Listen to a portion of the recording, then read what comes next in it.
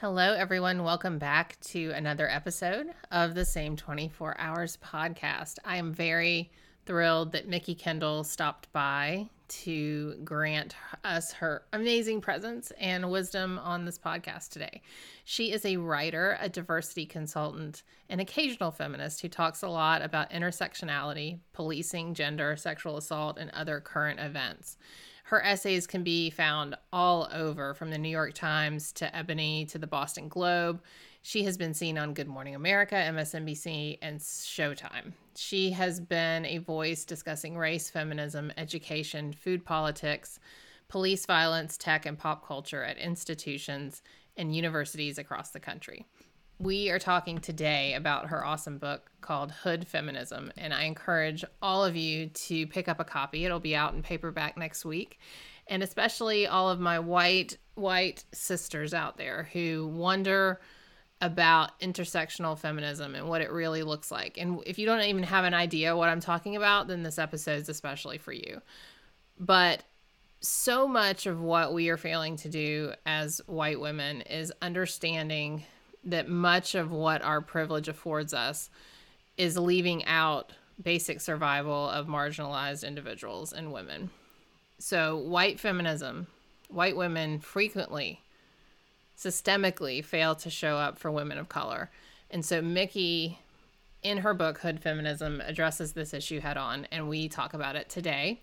And I'm just grateful that she came. So check out her book and enjoy the show. Hi, and welcome to the Same 24 Hours podcast. I'm Meredith Atwood, author of the book, The Year of No Nonsense. I'm a former attorney turned writer, speaker, and Ironman triathlete. Although right now, all I really like to do is lift weights. We all have the same 24 hours, but it's what we do in those hours that leads to our greatest health, happiness, and success.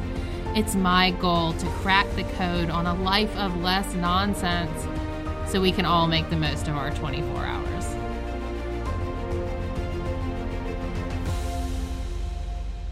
So let's get started.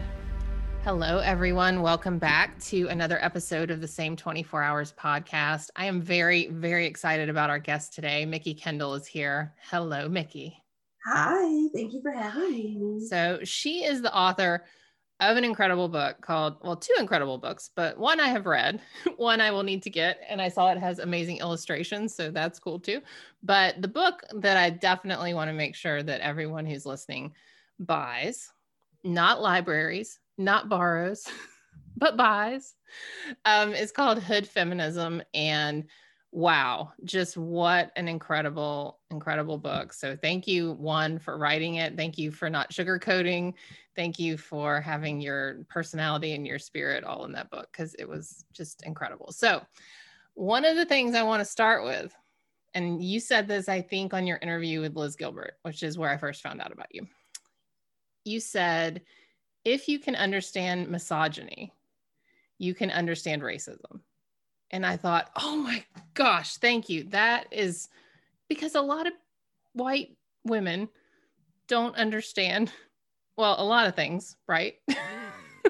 I wasn't going to say. I was going to lots of things. Just as a species, we're a little, don't understand a lot. That's what I have learned in the last year.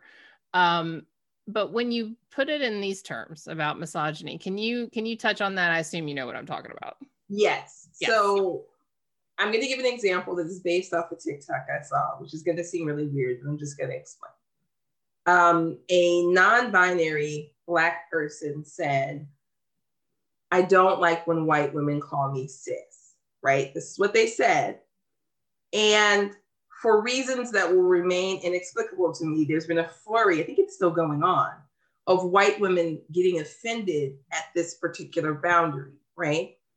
That's racist, and how could you say that? And we're all whatever. And I thought, as I was watching it play out, it's interesting, because if a white woman says, don't call me honey or babe or sweetie, you understand immediately that this is a normal, healthy boundary for a woman to set with total strangers who are men. So what is happening that you can't understand this? And the answer, of course, is entitlement, But also, if you can understand the concept that people discriminate against you based on your gender, you should be able to understand that people discriminate based on race. It's not like this is a massive leap, right? I know that white women sometimes will sort of push racism off onto white men. And it's true, white men do a lot of things wrong. They can't get a lot of things right. But if you understand that Uncle Bill says racist things at Thanksgiving dinner, you should understand that Aunt Susan or your friend Kate or Karen, or insert name here, also says racist things. And maybe, just maybe, that's a problem. And you should do a little work inside yourself to see if you're saying the same things as the people around you say. Right. Or that you're enabling them by not saying anything when they say it. Right. So my audience of probably 73% white women, I would hazard a guess to. So I'm so excited to talk to you, because I think this is the audience to talk about this stuff with. All of my white sisters out there, which I can say white sisters. See how that works, ladies? I can say that.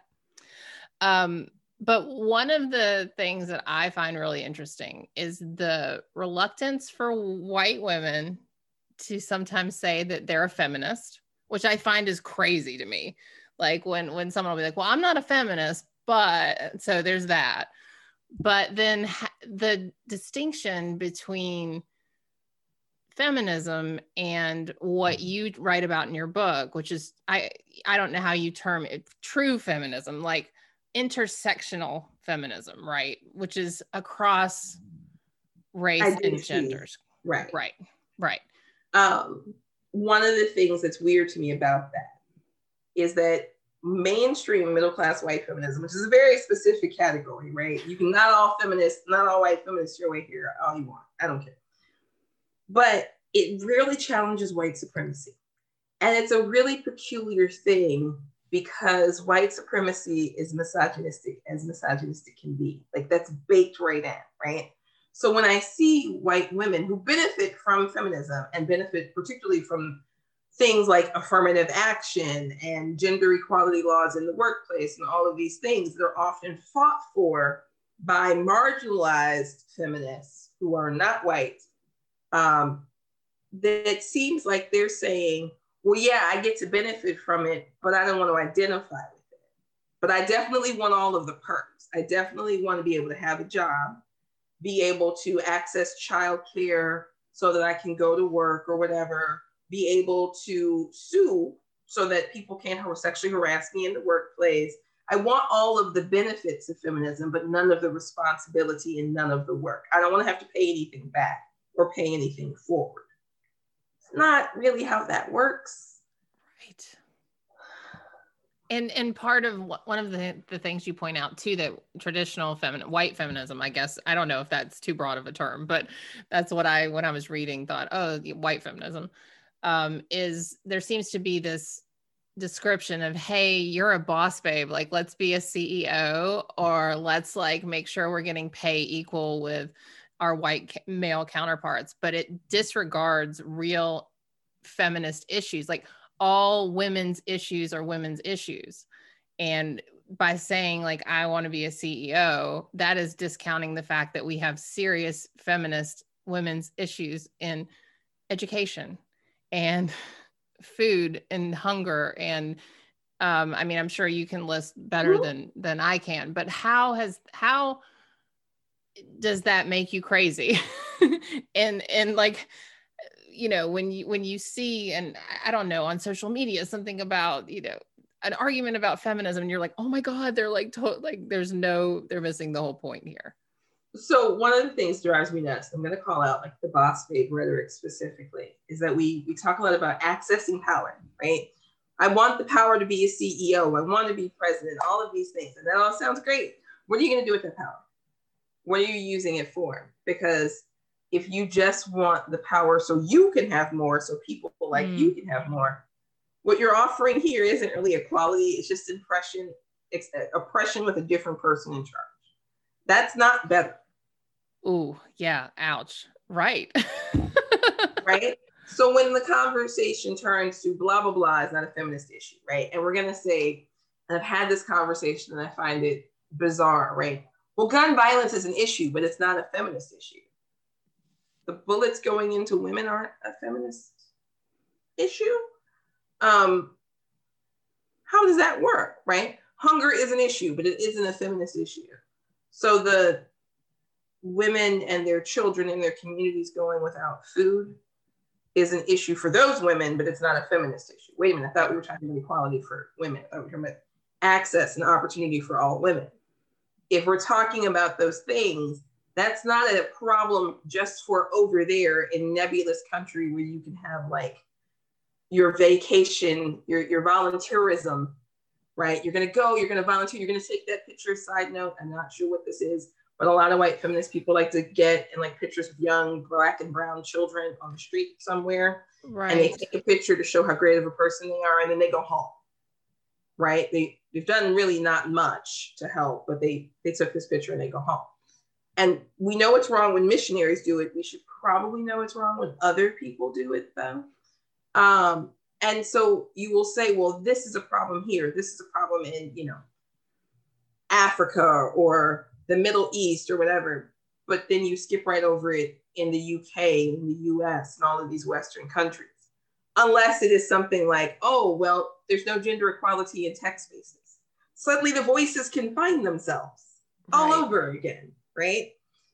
And I kind of end up looking at people and going, it's an issue everywhere, right? Like it's a global issue.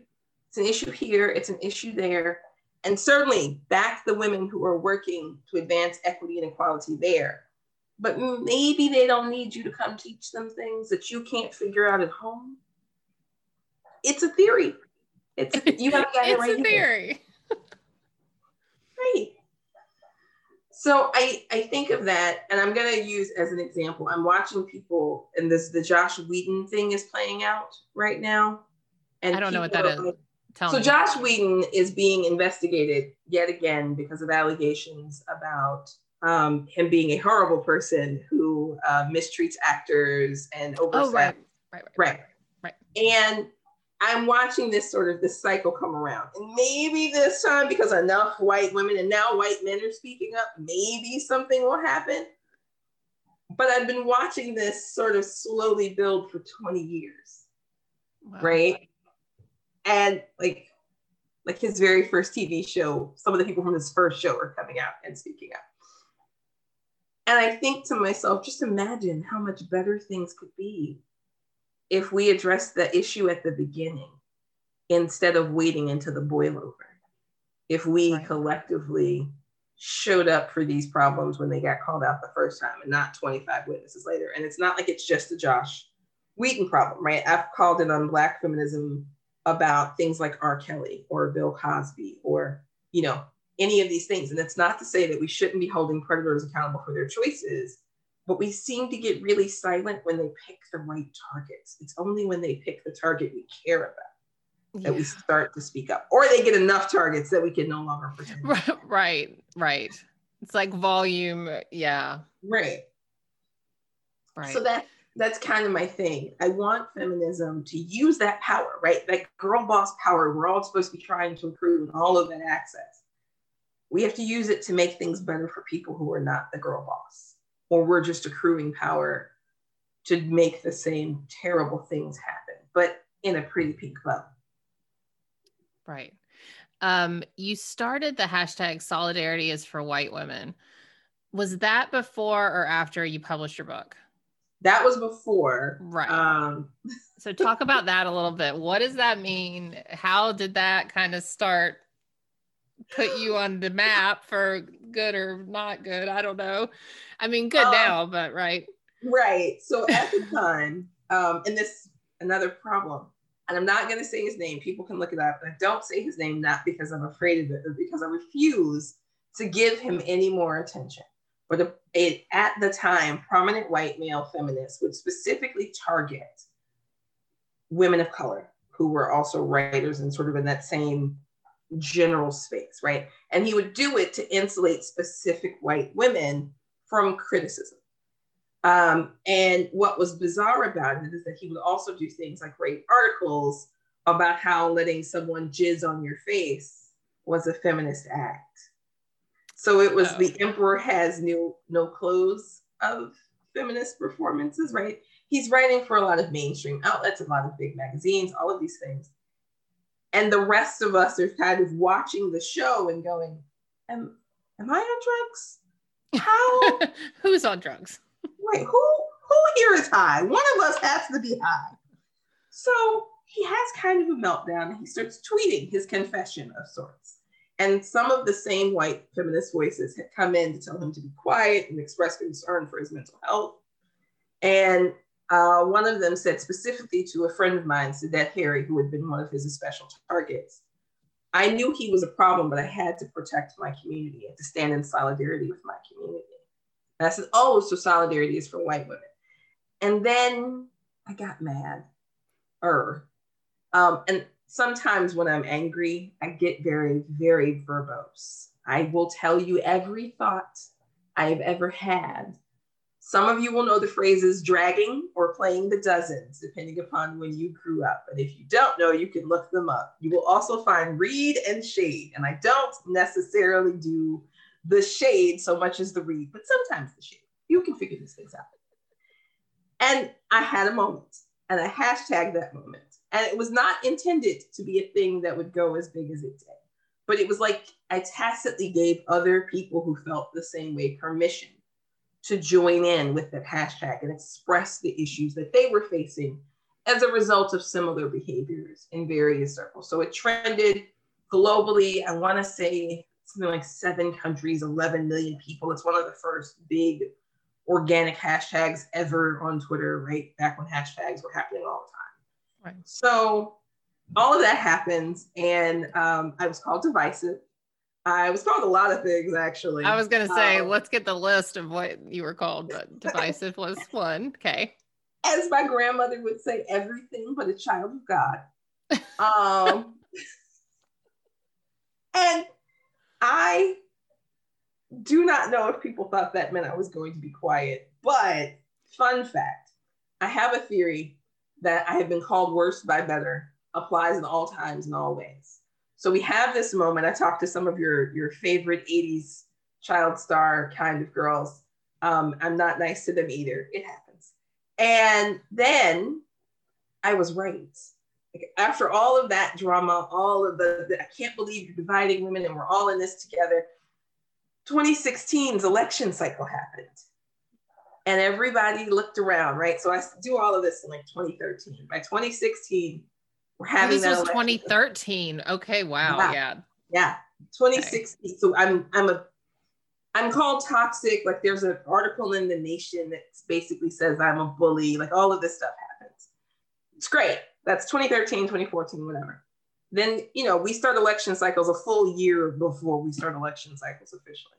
So 2015 and 2016, everyone kept talking about Hillary Clinton. I was invited to a meeting about how to make Hillary Clinton more appealing, all of these things. And I kept saying, your problem isn't brown people. It's not Black women. It's going to be white women. And I was nuts and I was crazy. And I was like, but have you? You were so right. And then, right, it happens. And then all of a sudden, right, like it's the Cassandra moment. And it's not that I'm happy about being right so much as it is, I was like, well, now can we have a conversation? And what's been fascinating has been watching people who, because Twitter is eternal in some ways, whose names I remember, come around to saying I was right, even if they don't necessarily call my name, come around to talking about these issues, right? Wow. About race and class and feminism and all of these things, about, transphobia and all of this stuff. And it's not that I think I am a perfect feminism. Hood feminism is not me saying this is how you become the best possible feminist ever. It is literally me saying if we are not talking about basic needs being met, we're not doing the work of making equity possible. I don't expect any one person, any one movement to fix everything.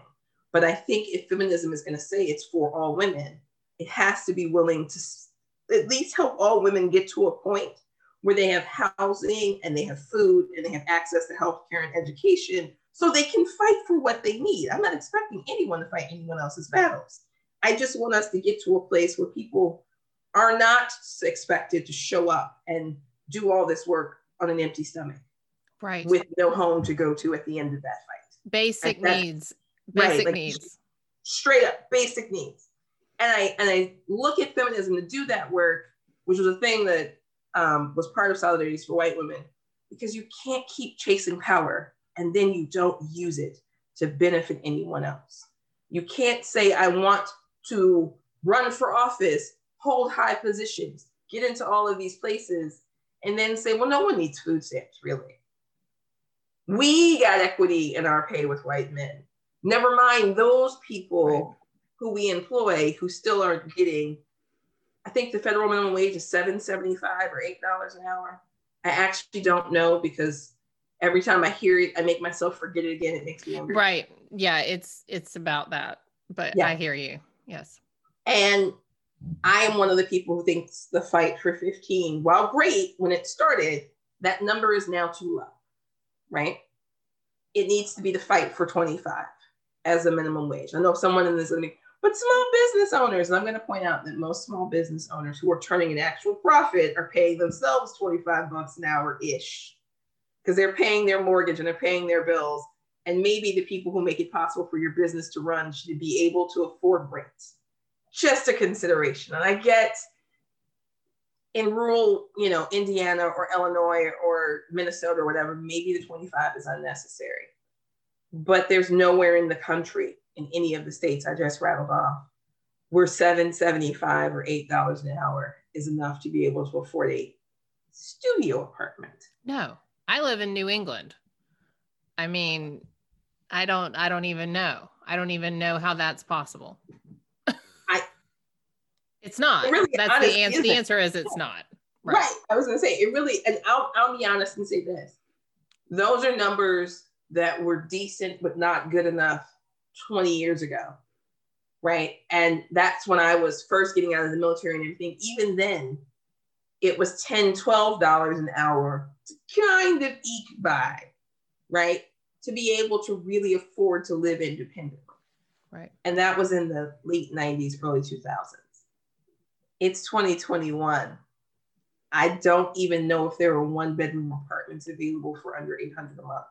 If they are, I'm not sure they're fit for people to live in. And that's 1 bedroom. I mean, forget the children. Forget having children.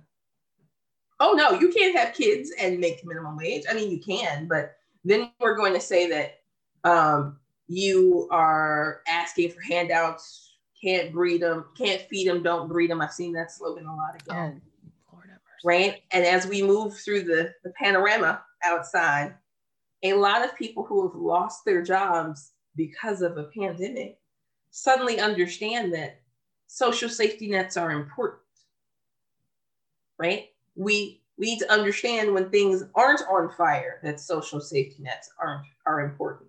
They aren't things we can just throw out and then try to rebuild on the fly, because a lot of what we're seeing go wrong right now, we don't have public housing networks like we used to. Right. I've been helping people figure out how to get help paying their utility bills, but really we haven't been funding those programs. We hadn't raised food stamp prices to be commensurate with what food costs. But we want people to make better choices for their health. We do. We want people to make better choices, but I think we're still allotting something like $5 a day per person total for the whole day on a food stamp budget. Last I checked, a gallon of milk is like $3.99, and that's a good, cheap, founded on sale price. If you wanted the good organic milk or whatever, then it's more like $6 for the generic, $8 if you want one of the fancier brands, whatever. You shouldn't be in a position where we are still using numbers based off a poverty index that has not been accurate really since the 90s. I saw a number recently that said something like $30,000 a year for a family of 2. I think that was for a family of 3 is what our poverty index is now. And I was like, where can you live off $10,000 a year per person? Who? How? How are we doing that? That's impossible. That's impossible everywhere.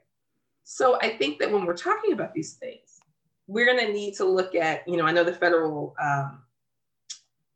marketplace, the ACA marketplace just opened, but in states where Medicaid didn't expand, getting COVID has definitely tanked some people's financial futures if they didn't have really great employer-based healthcare, right? But elsewhere in the world, they don't have medical bankruptcy. Right. And I know, people will say, well, what does that have to do with feminism? Well, I need the female politicians and legislators who are writing the laws and doing the things to speak up. I need the people who say they're allies and who are voted into office by women to show up and also make sure their constituents are okay. I need us as a society, as a functioning society, to understand not letting your neighbor starve or freeze to death isn't so much the dreaded socialism, although I don't know why we dread socialism, as it is basic human decency. Like I would like to bring that back. And sometimes we have to bring that back through the movements that already exist, right? We can't just say, well, Black Lives Matter is fighting for racial equality for everyone. No, everyone has to fight for racial equality. Well, that means that feminism has to fight for racial equality. And functionally, that means feminism has to fight for financial equity for communities in order for that equality to happen, right? It's not race or class. It's race and class. It's disability and gender identity and all of these things, right? If you want, I don't know, call me crazy and a socialist, I guess, but I want a society where we're not trying to figure out how to make a terracotta stove out of candles and a pot and bricks because we can't even manage to get power grids to function because we were so busy with the freedoms that now a snowstorm means people might freeze to death in one of the richest countries in the world. Right. Oh, yes. So much of what you said in your book, I have it on Kindle here.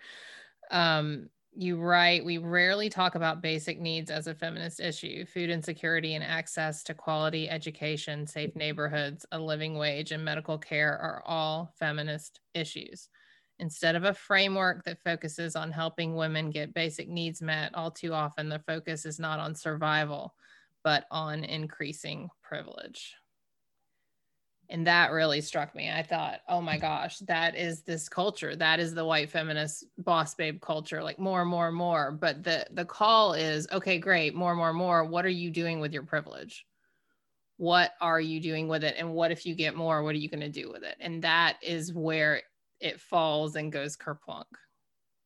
And that's the part that I think is so frustrating to watch. I'm not saying you shouldn't want success or whatever, right? You want to be CEO, whatever, cool. But I personally don't want to be the leader of the floating ship of death.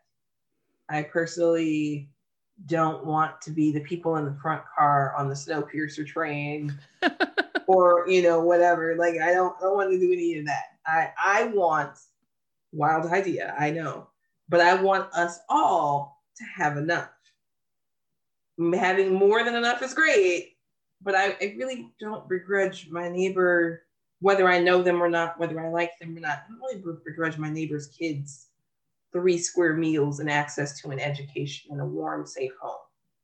I don't think any of those things are negative. I want everyone to have those things, literally everyone, even people I don't like. I still want them to be okay, right? There are very few people I want to see suffer a horrible, slow demise.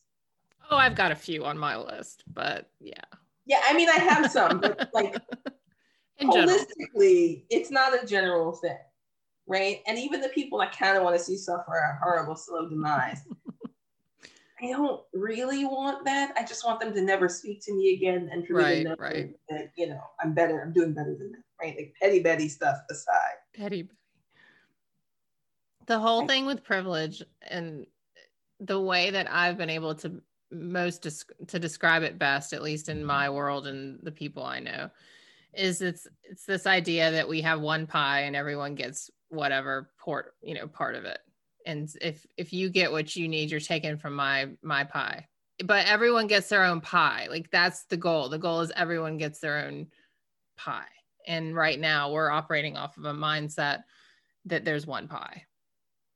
And it's weird to watch us have that mindset, because it's the equivalent of looking at the apple pie, and we're standing in the kitchen. There's apple trees, there's bushels of apples outside, right?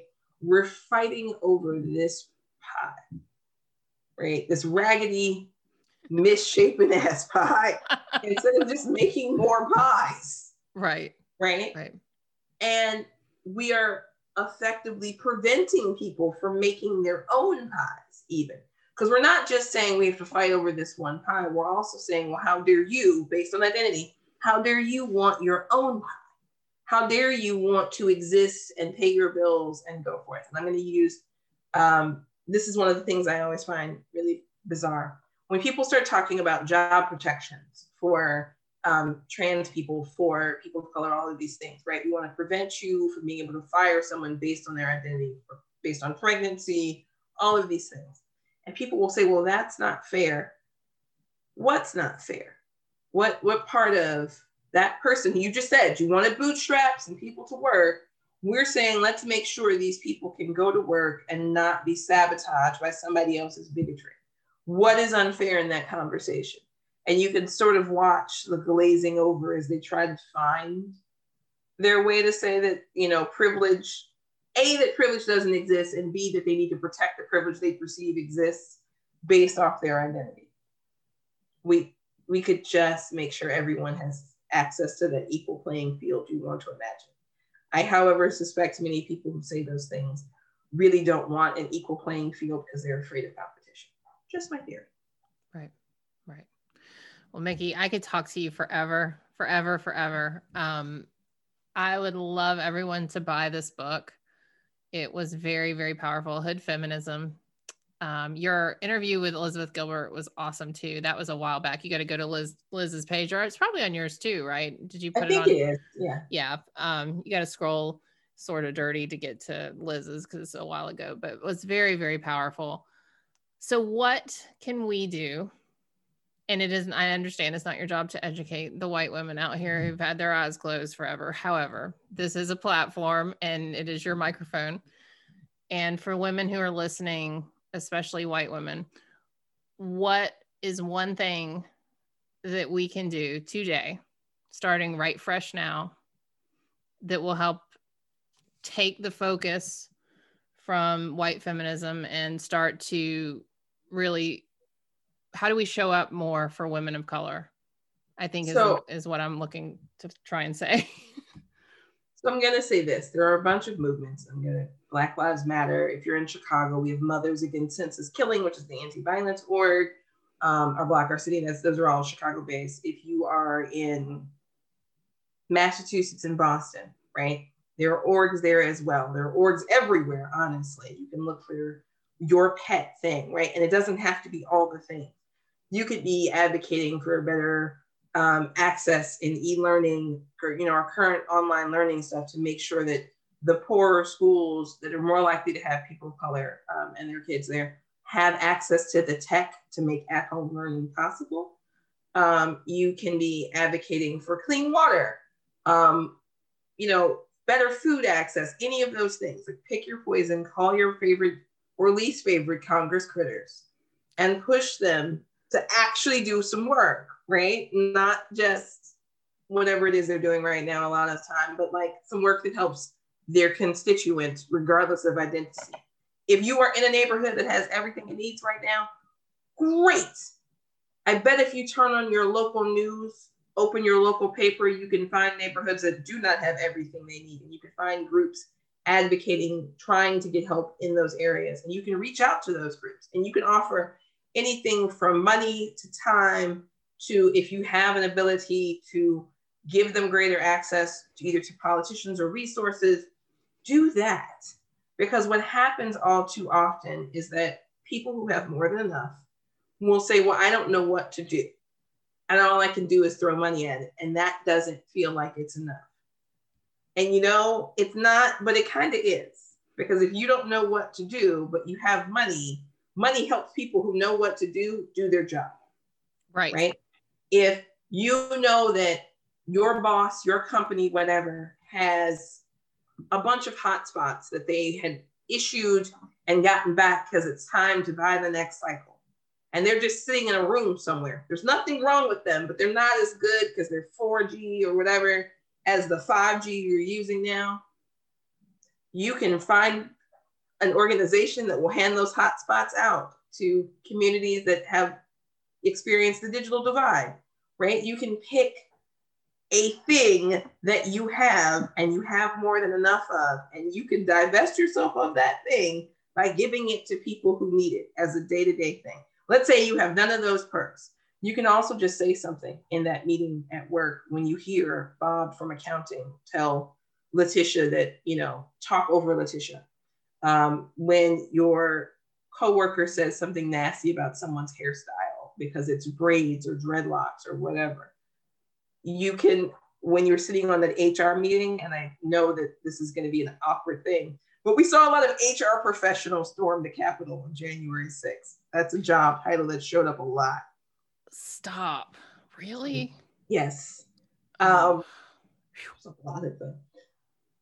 When you know that Bill in HR is kind of a bigot, you can say something about that. You can speak up about the weird passive-aggressive things that are happening that are, microaggressions and sometimes macroaggressions. And it doesn't mean you shouldn't be taking care of your own needs. Doesn't mean you have to do these things every single day. But if you just do one thing this week, one thing this month, it's more than you were doing before. It helps. Right.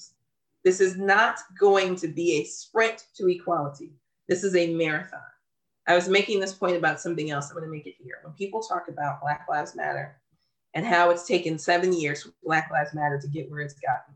Yes, it has taken that particular movement in time to get here, but they're doing it on top of slavery abolition, on top of the civil rights movement, on top of other movements. So what you have to remember is that it's taken 200 years to get here, and here's not fixed. It might take 200 more. We may not get to see the theoretical promised land where everybody is equal, but you can be on the right side of history or the wrong side of history. I would like to be on the right side of history personally. Me too. And I don't understand those who don't want to be on the right side of history. I don't understand. I don't get it. We're going to be in a textbook in 100 years and there's going to be your picture.